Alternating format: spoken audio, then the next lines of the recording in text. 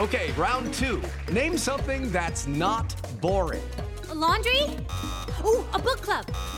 Computer solitaire, huh? Ah, sorry, we were looking for Chumba Casino.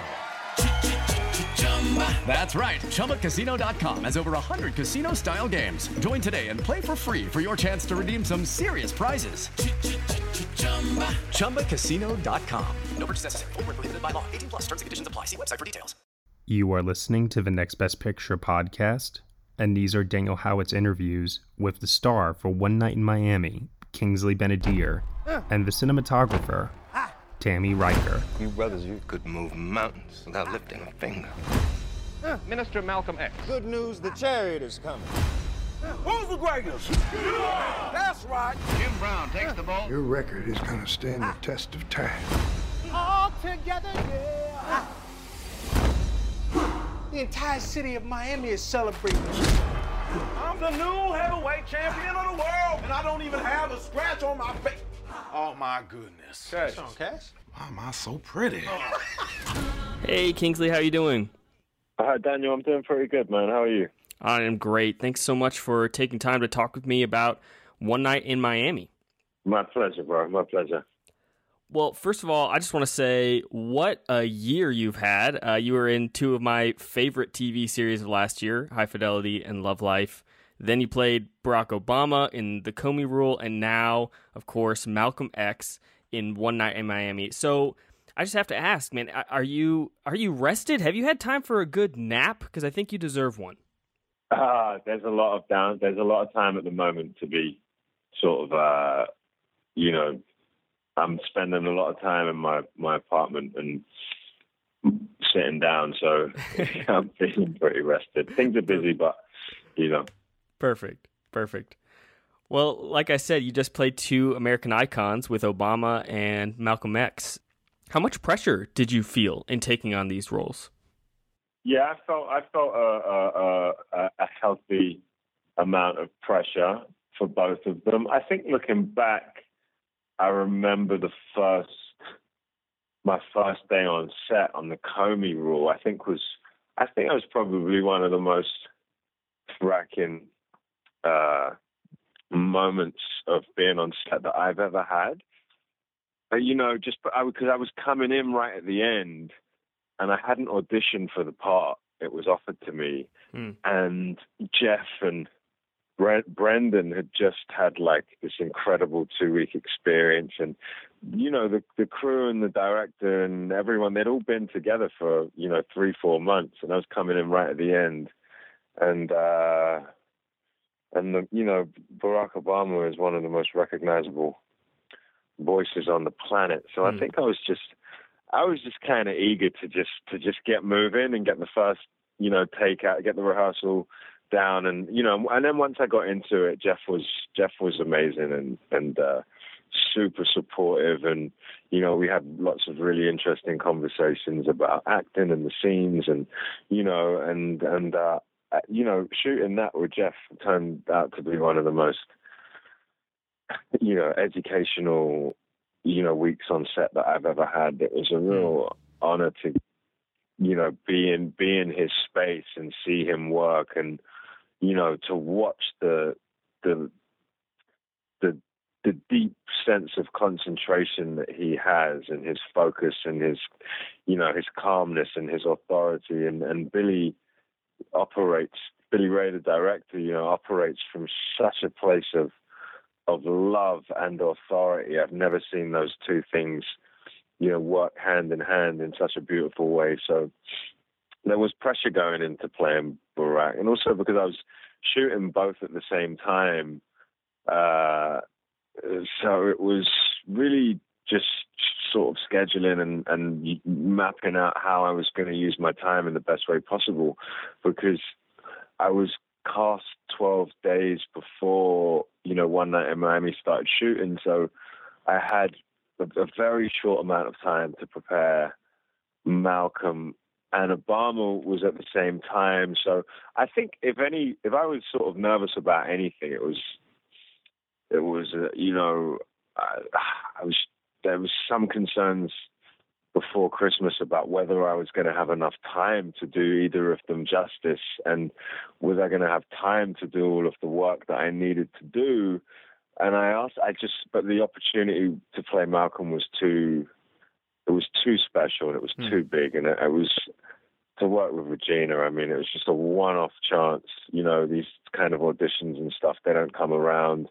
So I was like, you just got to make this work. And then you make it work and do the best you can. And I think, thankfully, because I didn't have any time to think, I didn't have any time. I just had to get on with the work. It kind of worked in my favor, really, and turned out to be a blessing, because I just went into this, I had this real sort of feeling of, I was in overdrive, and it was just this really intense bubble of concentration and preparation that I had to stay in, for 10 weeks, or 8 weeks, or however long it was that we shot both of them. And it was really intense, and I enjoyed it so much. I really learned that, that's the way that I really want to work, and that's like moving forwards. It's with that level of intensity, and with such rich and complicated characters. I mean, Malcolm in a completely different way. Like Obama was a contained small part in a show that was about Jeff's journey as Comey, but Malcolm was such a huge opportunity in the sense that the emotional undercurrent, the vulnerability, not just of Malcolm, of all the men, was really at the center of this story, and trying to, matching what was going on for Malcolm at this time to, Kemp's writing was really mind-blowing, because it was like the more I studied, the more I sort of learned about the changes that were happening for Malcolm at this time, the more the emotional charge of the words just became clearer and clearer and clearer. It was like Malcolm was in a real spot of danger in this moment, and his relationship with the nation, that 12-year relationship and bond with his father figure and mentor Elijah Muhammad, was just at the end, and there was something wonderful about that. Something wonderful about the opportunity of showing these men this really private conversation, to get to sort of share that publicly and explore, the conversation in this piece was such a joy. Yeah, the movie is really, wall-to-wall dialogue. How did you prepare for that, and how strict did you have to be on the words? Was there room for making it your own, or did you really stick to the script? No, I stuck to the script pretty much word for word. I think that there may be a couple of scenes where I'd give Kemp a call and just ask him if I could add a word here or add a word there, but not maybe only once or twice, I think. But no, it was about trying to get the language, since Malcolm has so many lines, that, as soon as Regina cast me, I sort of made a decision I wanted to turn up on the first day and know the movie like a play. I wanted to know it off by heart. I wanted to be able to jump in and out. I wanted to be able to see any film, and I wanted to be able to film any scene on any day at any time with anyone, because I thought if I can get to that place in my preparation, then when I come in, we'll really be in a place where we can play and investigate and discover and get into the nitty gritty and the fun part of acting and process, and just waste a lot of time on set. People, learning like I wanted to get all of that done so we could come in and we could dance, and we could explore and discover, and so over that Christmas period, I hired a young guy who was a friend of a friend who had graduated from drama school a year or two ago, and was in between jobs and just gigging and auditioning and stuff. And so I said, I ain't got much money, but I can give you like 70, 80 pounds a day if you come round and help me with learning this thing, and just generally in the the investigating of Malcolm. So Andy, he became a huge part of trying to get this character prepared in 12 days. And he was reading so much for me and sharing lots of brilliant information. We'd have lunch. He'd have lunch. I wouldn't be eating very much because I had to lose, the weight. And yeah, we went on this 12-day Malcolm binge. And then I flew to New Orleans, and I guess what I did was I just kept listening to him and watching him and listening and watching and listening and watching. And, I ran those scenes hundreds of times. So when I came in, it was just about play and trying to sort of nail the dialect and the essence. It was really important as well. Like, obviously, you never want to do impersonations or caricatures, it's a waste of everyone's time. But there was the final layer, once the weight and the costume and the hair and the glasses and the lines were all kind of set. There's the fun part, the coloring in part was just exploring, the tics and the gestures and the nuances of Malcolm. And they're really interesting details that you just want to put a little flavor of them in here and there. Yeah. Just the way he moved his hands, just the way he was very sort of light in the way that he moved through space. There's a kind of gangliness about him, and just in his speech patterns and his rhythms, you just want to give little hints of those flavors. And then I think the rest is really you. It has to be, Malcolm through me rather than me trying to pretend to be Malcolm. Yeah, and what was it like working with Regina King, obviously in her feature directorial debut? She's really the reason why we were able to achieve some of the most tender moments in the film, and some of the, the more emotionally charged moments in the film. Those discoveries only happened as a result of the atmosphere that Regina created for us to work in. And without feeling that safety and that calmness and that kind of freedom, I don't think we would have really been in the flow for so many of the happy accidents that happened, like the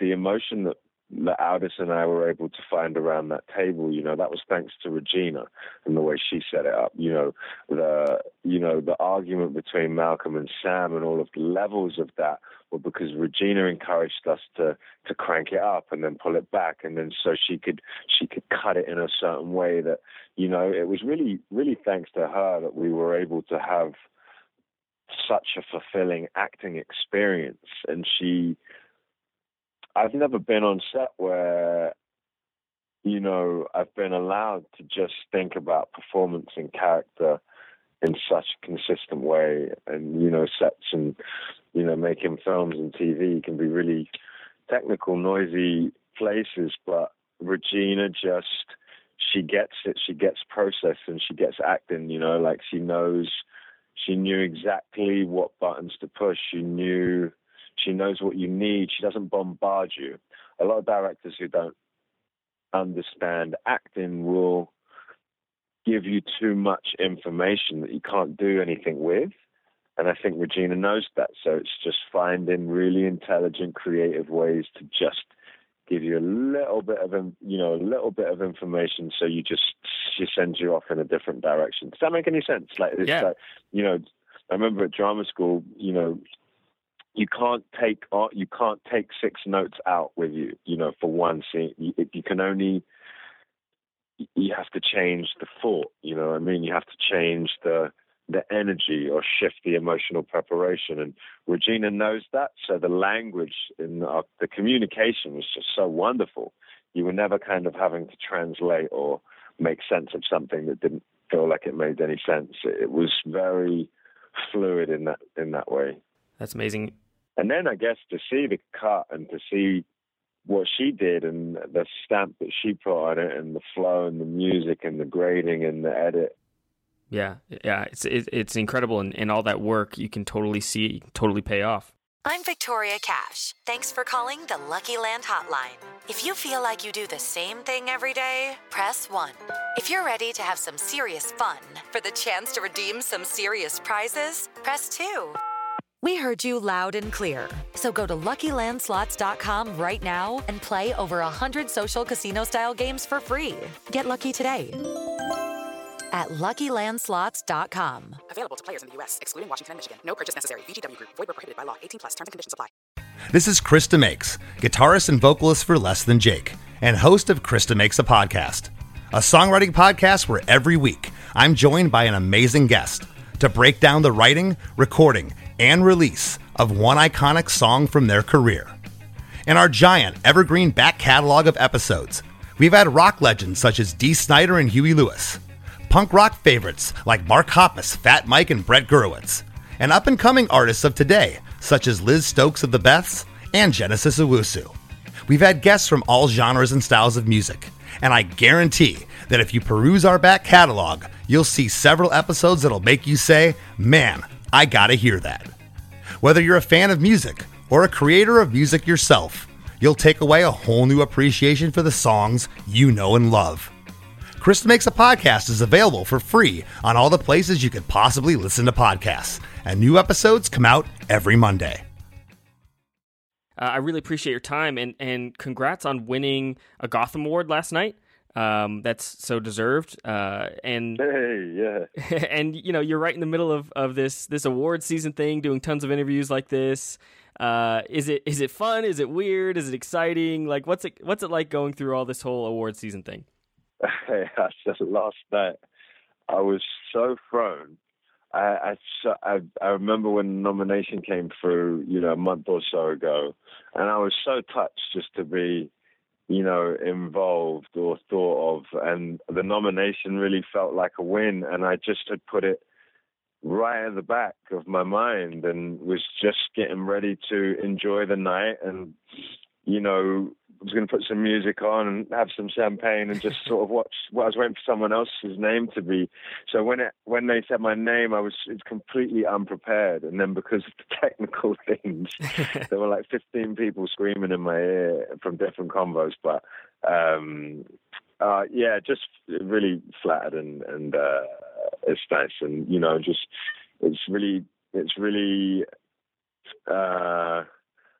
it's really cool to be connected to Regina in this moment when she's making history, and I hope continues to make history as we move through the next few months. And the more eyes we can get on this movie, the better, as far as I'm concerned. So as much as I can sort of be a part of it and be, helpful and share, my experience of preparing Malcolm and filming him and working with Regina, and I'm down. It's all I guess it's all a joy to be a part of it. Absolutely. Well, I definitely want more people to see the movie. It's phenomenal, and you are phenomenal in it. So thank you so much for taking time to talk with me today. Thank you, bro. This movement that we are in is called a struggle because we are fighting for our lives. This ain't about civil rights. They ain't giving black people what they really want. What's that? Hey, I was made in America. That's why I'm out here saving America. Power. Black power. I like the sound of that. I wish I lived in America. We have to be there for each other. Heard everybody rich. All I gotta do is run, jump, kick. I'm a hit in your area. I done made it to America. I'm amazed at America. Welcome to America. Well, Tammy, thank you so much for talking with me today about One Night in Miami. Sure. So I just loved to hear how you came to the project. Were you aware of the stage play beforehand? No, I wasn't. I came to the project. Regina and her producers reached out to my agent, and so my agent sent me the script. I read it. I just loved it. I had a meeting with, I made a lookbook, spent a lot of time on that, and met with Regina. That's awesome. Tell me about the lookbook that you prepped for this film. What were some inspirations for the look or kind of the things that you pitched as you guys talked about shooting the project? Well, I pulled a lot of street photographers, like Gary Winograd and Saul Leader. There was so much incredible reference photos from this time period, and like the Goat Book for Muhammad Ali and the fight. But I really dove deep into my feeling about the vibrant, rich colors. Yeah. So that was definitely the warmth and just a really rich, saturated film. Yeah, I mean that's absolutely what I was going to ask about. That's one of the most striking things about the cinematography here is how rich the color palette is, and it really evokes the time period. So how did you approach achieving that look? So then once I was on the project, we went down to Regina and I, talked a lot about sharing references and colors, and we went down and the production designer Barry lived in New Orleans. So in our first meeting, it was really an exciting meeting, and he was completely on the same page, and he kept referencing this painter, Jacob Lawrence, who from that time period, and the colors were so rich and vibrant. And so we were all really on that same page about what we wanted this to feel like, and the really vibrant blues and greens and the warm tones for the hotel room. And then Francine was on board. And so the four of us would meet a lot discussing, there was a lot of discussions about the color palette and sharing with each other, wallpapers and bedspreads and those incredible shark skin suits that Francine made. And so much of this material is set in just those one or two, locations largely. As a DP, is that daunting to film something in such a small location or few locations, or is that exciting? It was that was definitely the biggest challenge of the film. When you're reading it, and it's not just one location; it's like 10 and 15 pages of wall-to-wall dialogue. Right. So that was always the biggest challenge, and we knew we wanted to keep the camera floating and fluid. And I approached Regina with this idea about using 2 jib arms, even though it's a very small space. We had 2 12-foot jib arms poking through the windows, the doors, in the space, so that we could float from character to character. But we decided to do, when you see the film, you like, how do you break up a scene like that? So we would shoot 10, 12-minute masters, which was challenging for everybody, but it really worked. And then we, find our coverage after that and still shoot it, the entire scene, but float from character to character. What were some of the most challenging things to shoot on this project? Well, definitely the hotel room was definitely the most challenge, because we wanted to, Regina did and I did, to give the actors the freedom to move in that room. So in a 10-minute scene, or the roof, where it was like 15 pages of wall-to-wall dialogue, giving him that was a very challenging few nights, because the fog rolled in. We wanted to shoot outside. We did not want, we both knew this was not the movie to have blue screen or green screen for that roof scene. So we created that roof, and the weather was crazy in New Orleans, and the fog would start rolling in. We were very lucky though. Some nights it was like 30 degrees, and then like our night was like the fog rolled in and it was like 65 degrees. It was so bizarrely Miami balmy. Yeah. And tell me about the collaboration with Regina King. Obviously it's her first directorial feature. What was it like working with her on this project? Oh, Regina's fantastic. She's definitely an actor's director, and that she's clear. She had a vision of what she wanted this film to be and look like, and she's a great collaborator. And so, that part was really fantastic with Barry and Francine, this constant collaboration and the four of us working together.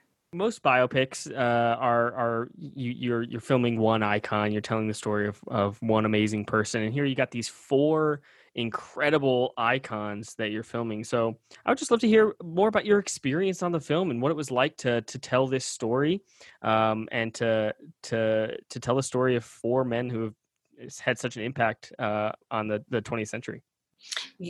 That part was to see personally, like to see the actor's transformation was incredible.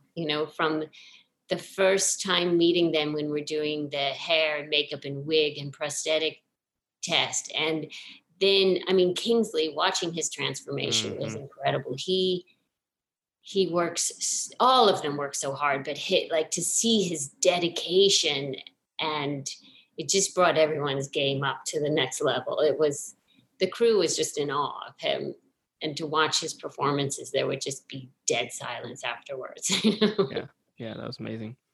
So often with stage plays, there's the conversation of how do you make it not feel like an adaptation of a stage play? How do you make it feel filmic and things like that? So I know you've already talked about the challenge of shooting in the hotel room, but how did you approach the filming of these scenes to make sure that they didn't feel just like you were capturing a stage play, that you were actually making it dynamic? Because you definitely did. I want to be clear. It definitely did not feel that way. What we definitely, we allowed ourselves by shooting these 10-minute masters, then we would run back to each other. I was at the DIT tent, Regina's at her monitor. And then because we really wanted to create this feeling where the camera would float to the next character, even if that one person was talking, so that you would get reactions. It wouldn't be cut, and that was definitely a big challenge. And had we had more time, you always want more time. Right. But that definitely, we would run back to each other and be like, I see a spot, or did you see that moment? We could float from there, so then the next take, or when we went in tighter, we would use that choreography, because what we didn't want to do is force the actors to be like, you have to hit the bed at this line, you got to, walk to the bathroom exactly here. So those jib arms really they were operated. They weren't on hot heads. They were operated by the operators, and we were all on headsets. So I could be talking to them the whole time, telling them to get ready to go over there or drift down. We just wanted the camera to be more fluid. Yeah. Which I feel like we captured. You can feel the fluidness. Yeah, definitely. Well, outside the hotel room, one of the most striking shots was the recreation of the famous Muhammad Ali underwater photograph. Tell me about recapturing that moment. Well, that was one of the really exciting things about this film. We just fell in love with so many of these images, real images, and recreating them, and the pool, the diner, the Sam on Johnny Carson. We would study these photographs and recreate the set and recreate. One of the challenges with the pool was, it was pretty cold in New Orleans in February time. We had to find one deep enough that looked old enough that we didn't see the steam that we. Right. Yeah. Well, I love your work on this film, and I'm so excited to see more from you. Are there any other upcoming projects that you can tell me about? I'm starting a TV pilot with Gina Prince Bythewood, who I've worked with a lot. We did The Old Guard together and Beyond the Lights. So we're heading to Mississippi in a couple weeks. Oh, awesome. Anything you can tell us about that project? It is about Emmett Till. Oh, wow. Okay. But from the perspective, through the eyes of his mother. Wow. Yeah. Well, I'm excited to see that, and I'm excited for more people to see One Night in Miami. Congrats on this film, and thank you so much for taking the time to talk with me today. Thank you. Hey everyone, thank you so much for listening to Daniel Howitt's interviews with Kingsley Ben-Adir and cinematographer Tammy Riker for Regina King's One Night in Miami, currently streaming on Amazon Prime Video. You have been listening to the Next Best Picture podcast. You can subscribe to us anywhere where you subscribe to podcasts. We are proud to be part of the Evergreen Podcast Network. If you're feeling generous, head on over to Apple Podcasts and rate us 5 stars. Leave us a comment and let us know what you think of the show. We really appreciate your feedback and your support, which you can lend on over at Patreon. For $1 minimum a month, you will get some exclusive podcast content from us. Thank you so much for listening as always, and we shall see you all next time.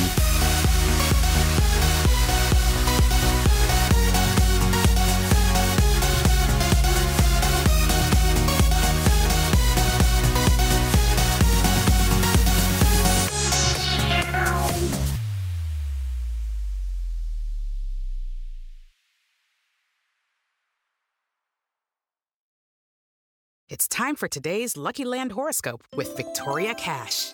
Life's gotten mundane, so shake up the daily routine and be adventurous with a trip to Lucky Land. You know what they say, your chance to win starts with a spin.